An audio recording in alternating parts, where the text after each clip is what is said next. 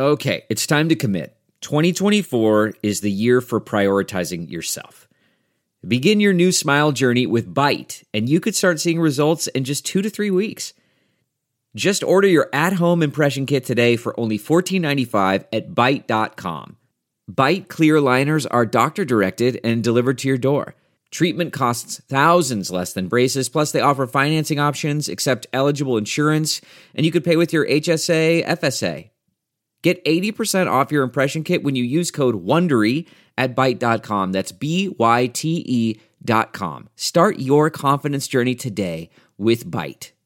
When the Shoe Fits, published in Week in China. Read for you by Sylvia Franca. There was a time that passengers couldn't walk through a major airport without passing a tie rack. At its peak, the British retailer had 450 branches in 31 countries. When it went public in London in 1987, it floated on a price-earnings ratio that was a record for a company of its type. Its IPO was 85 times oversubscribed, and investors queued in their thousands at the underwriter's office, snaking around the Bank of England in a bid to get hold of the shares. The excitement around this purveyor of male sartorial items didn't last. Some blamed its eventual demise on politicians like Tony Blair and Barack Obama, who began to be seen more on television governing with an open collar. Others put it down to the work cultures of the new internet majors, which shunned the suited and booted look. Tie Rack was bought out by its main Italian supplier in 1999 and eventually closed all its shops in 2013. China's biggest manufacturer of ladies' shoes was facing similar challenges when it was taken private in 2017. Some wondered if Belle's design range of high heels had any future. There were questions, too, over the sustainability of its retail network, including its sales efforts in department stores. Yet Belle managed to find a new investor, Hillhouse, a leading private equity firm, which led a buyout 4 years ago. And now the shoemaker is back in the spotlight, keen to demonstrate that it's a fashionable choice once more for shoppers and investors alike. What is Belle's latest offer to investors? A footwear retailer known as Belle Fashion filed a preliminary prospectus with Hong Kong's main bourse last week. The French-sounding name might sound unfamiliar to younger investors, but the company first went public in Hong Kong as Belle International in May 2007. That $1.1 billion IPO was completed amid a heady bull market with Hong Kong's benchmark Hang Seng Index, HSI, hitting all-time highs a few months later, a record that was later surpassed in 2018. Similar to Tie Rack's IPO 3 decades earlier, Belle's original share sale stirred massive investor interest. Its retail tranche was 500 times oversubscribed, and a then record amount of more than 430 Hong Kong billion dollars, $55 billion US, of cash was frozen in the local financial system thanks to the share subscription process. In recognition of the huge market demand, Belle was later included in the HSI's blue chip family as its market value surpassed 150 billion Hong Kong dollars. Its founder, Tang Yu, was feted as the king of shoes. At the time, Belle was a smash hit with investors because it was viewed as one of China's biggest consumer plays. But the rapid rise of e-commerce and the seismic changes in shopping behavior it occasioned jolted its prospects. After 13 dismal quarters of negative same-store sales growth, it was taken private in 2017 by a Hillhouse-led consortium. The deal valued the franchise at just 53 billion Hong Kong dollars, although that still ranks it as the biggest buyout of a Hong Kong blue chip. Analysts await details as to the timing of Belle's Fashion's IPO. Yet the stock market return of the king of shoes is an intriguing prospect, according to financial portal Yema Finance. Unsurprisingly, there is much speculation as to how Hillhouse is going to value the listing less than 5 years after taking the group private. What has changed for Belle Fashion's prospects? Prior to accepting the Hillhouse-led buyout, the group was operating two main business lines. Alongside its position as China's leading manufacturer, distributor, and retailer of footwear, it was also a major retail partner in China for international sportswear brands, most notably Nike and Adidas. Manned by nearly 112,000 employees, Bell was operating 20,716 directly managed outlets before it was bought out. Many of them were counters in department stores, as well as thousands of footwear shops and sportswear and apparel outlets. In the financial year ended February 2017, the retailer reported a net profit of 2.4 billion RMB, $350 million, from revenues of 41.7 billion RMB. In its new stock exchange filing, Bell Fashion still describes itself as the largest fashion footwear and apparel group in China, based on its 2020 retail sales. Yet it has obviously downsized. By last November, it operated 9,153 outlets of its own, less than half of the footprint it reported 5 years ago. Sales for the financial year ending in February amounted to 21.7 billion RMB, but net profit was 2.6 billion RMB. This suggests that after 5 years under Hillhouse's stewardship, Bell is making a much higher profit margin, but on a far lower sales than it made 5 years ago. The transformation stems partly from the group's aggressive investment in e-commerce and social media platforms.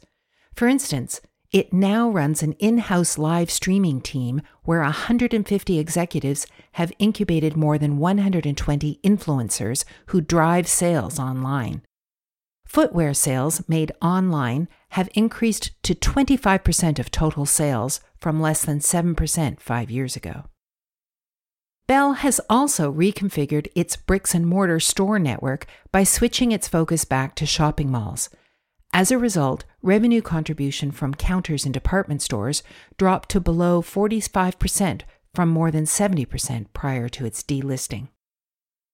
Also importantly, Bell Fashion now no longer owns a sportswear and apparel business. Instead, this was spun off as an independent company called Topsports. Hillhouse is now the biggest shareholder of both firms, which are being run independently, although there are still connected transactions between them in areas such as e-commerce services, property leasing, and logistics. Topsports went public in Hong Kong in October 2019 in a sale that valued the sportswear retailer at about 52 billion Hong Kong dollars, or roughly the same as Hillhouse's buyout price for the entire group 2 years earlier. Reuters' Breaking Views noted at the time that private equity investors in the earlier buyout had likely more than doubled their investment, on paper at least. But how much profit the likes of Hillhouse would end up with, Breaking Views added, was going to depend on the valuation of the other half of Bell, i.e. the ladies' footwear division owned by Bell Fashion. Testing times for Topsports and its sister firm. In many ways, Topsports is one of the most important partners for Nike and Adidas in the China market. With their partnership with Bell and Topsports, the duo don't need to run huge retail networks of their own or shoulder the same levels of inventory risk. Nike and Adidas don't commit the same capital to making their own products either, as their manufacturing has largely been outsourced to firms such as Yuyuan, sometimes nicknamed the Foxconn of sneakers. Topsports was worth nearly 83 billion Hong Kong dollars in March last year, ahead of the so-called Xinjiang cotton incident. More on this later. Although its value has dropped dramatically to less than 40 billion Hong Kong dollars as of late. The decline was accelerated by a 25% fall in the wider Hong Kong share market, but also because of new challenges posed by local rivals to its partners Nike and Adidas in China. The international duo have been best sellers in China for decades, helped by brisk sportswear turnover via a retail network provided by Topsports and Bell. In other words, Bell's earlier commercial success, prior to its first Hong Kong IPO, were also a factor in why local sportswear brands such as Anta and Li Ning had struggled to topple Nike and Adidas, their global peers, in their local market.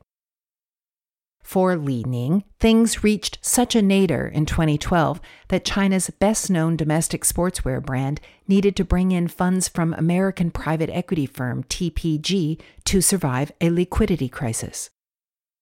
Its share price has jumped more than 10 times since then, and by as much as 20 times when its market value soared to a record 275 billion Hong Kong dollars in September last year.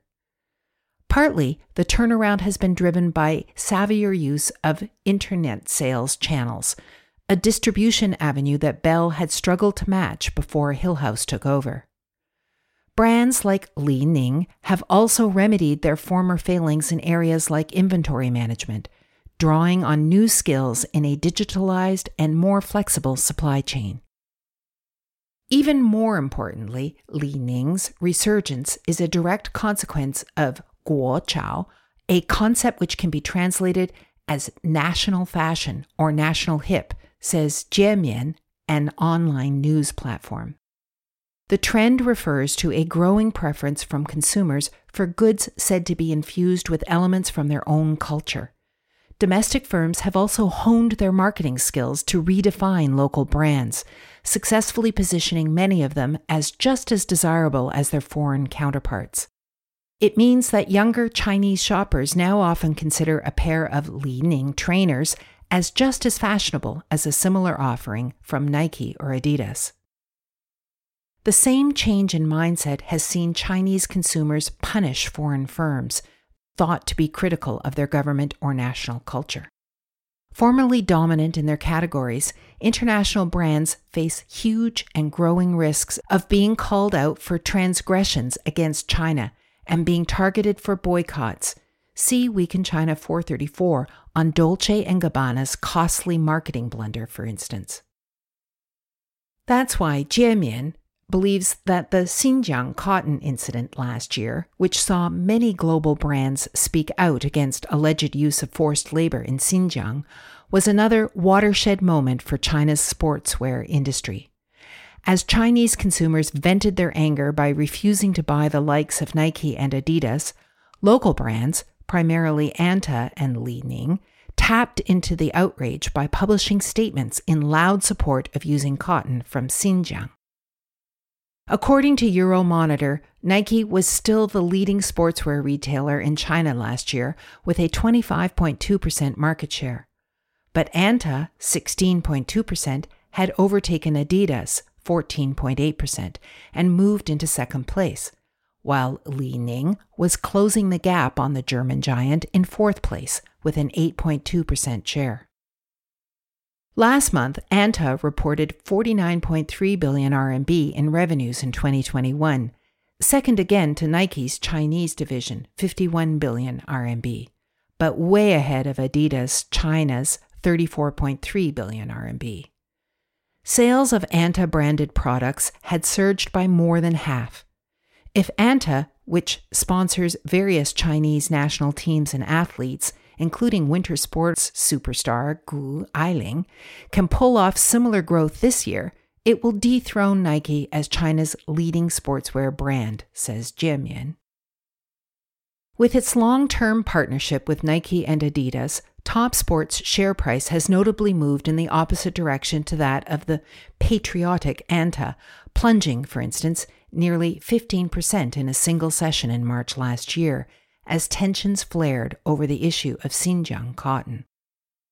Its sister firm could also be affected if similar controversies erupt after its return to the Hong Kong bourse.